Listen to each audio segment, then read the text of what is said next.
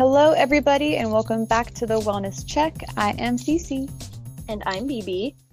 And today we have a very special guest joining us to talk about destigmatizing therapy. Her name is Bonnie Hemrick, and she is the Assistant Director of Mental Health Promotion with CAPS and Interim Director of Prevention and Wellness within Student Health Services. She has years of experience working with college students and making sure they have access to mental health services on campus. So thank you for coming, Bonnie. Thank you for having me. I appreciate it.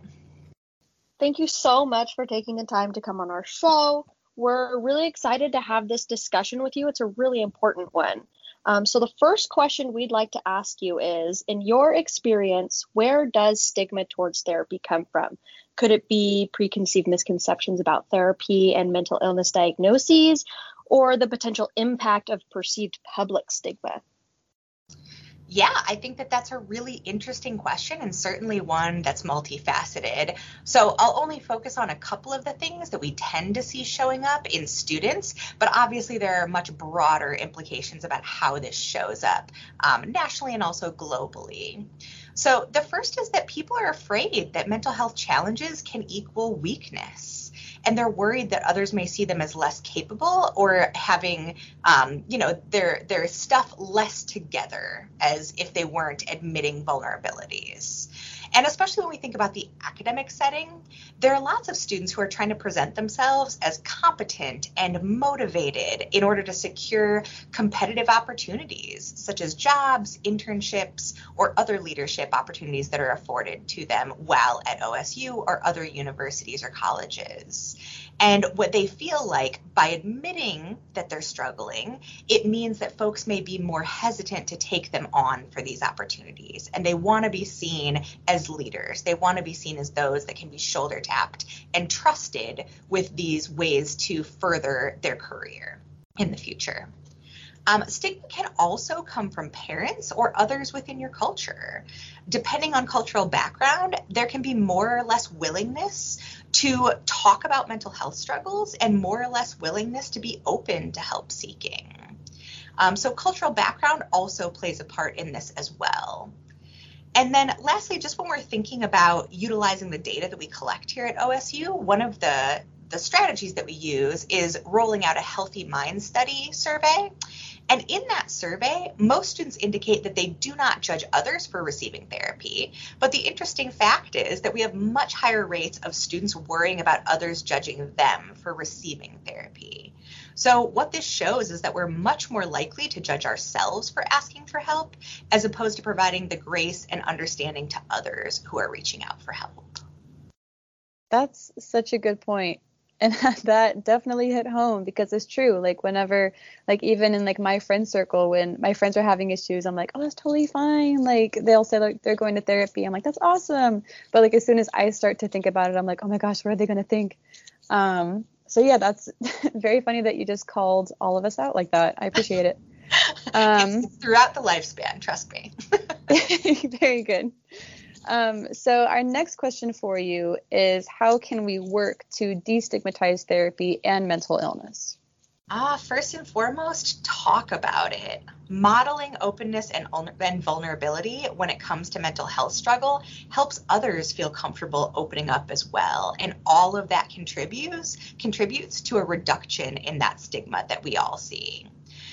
So the more that we're talking about it, the more that we're modeling the fact that we're not perfect either, and people aren't in this alone. Many students feel like when they're struggling, they're the only ones who are struggling to that level. They look around at others in their classes, in their friend groups, on social media, and they see what feels like a higher level of functioning or ability to deal with struggles. And so they can see that as something that's challenging for them to admit. But the reality is, if you talk to anyone at a pretty deep level and a really honest level, we are all struggling with something. And so the more that we can talk about it and normalize that, the better that we'll all be when it comes to stigma. And then also just showing yourself the same kindness that you grant others, being attentive to your own self-talk and noticing when it's a little bit negative, when you're a little bit down on yourself, and giving yourself that same grace that you would offer to others. And then when you notice that how you're paying attention to your own needs are escalating, and you do need that support, feeling comfortable to ask for that support, and potentially, if you feel comfortable with it, opening up to others that you are seeking that support. And then if you're looking for, a way to kind of bolster your ability to talk about these things, one of the really great opportunities at OSU is that for free, all students can take the Cognito Recognizing and Responding to Students in Distress online module. It takes about 30 minutes or so to go through and includes a lot of role play. And in this training, it helps students recognize when a friend or a peer may be struggling and provides tips on how to approach the conversation with care and without doing harm in those discussions, and how to refer to resources when needed. So I've found that when people feel ill-equipped to have these discussions around mental health, around stigma, or around supporting others, that training can be really helpful to give them a better sense of confidence in having those discussions and addressing it with others. Thanks for that, Bonnie. And those are some amazing resources that you shared. I think that's a really great tool for students, because I know a lot of times, we don't always know what to say, even though we want to support people, and that knowing what to say and how to respond can help us build that culture of support and destigmatizing therapy to encourage folks to seek the help that they need and remind ourselves that we also deserve to seek the help that we need too. So our next question for you is, what are common student concerns that you hear or see in regards to therapy? Well, in regard to therapy specifically, as I mentioned before, students are always worried about being viewed as weak or not able to cope on their own. And that's a normal concern. And we just want to say that obviously it's understandable to feel that way. And also, reaching out is strength. Recognizing when you need help and actually getting that help for yourself is a sign of being able to take care of yourself in a positive way. So I just want people to know that weakness that you're worried about is not actually true. It doesn't show weakness. It shows the ability to self-advocate and the ability to recognize when you may need some extra assistance. And then sometimes, even if students know that they need help, they may not know where to go. So in thinking about how we survey students and some of the rates that we're looking at, one of them is asking students if, when they do need help, do they know how to seek that help and what's available to them? And what can feel shocking to me on this campus, because it's talked about so widely, is that people, about 25% of our students still don't know what help is available to them through CAPS or through student health or through other avenues to seek the services that would be beneficial for them. So it feels like everyone knows about CAPS on this campus, but the reality is there's still a chunk of students who are not aware of what's available to them, or they're unaware that there's no cost associated with it if you paid your student health fees. So some see cost as a barrier, even though that's already covered through the student health fees. And then lastly, I know that we talk a lot about the waitlist at CAPS on campus, so students are concerned about the ability to be seen at CAPS and to get a counselor when they need one. And what we always want students to know is that we will always prioritize supporting students who are in crisis.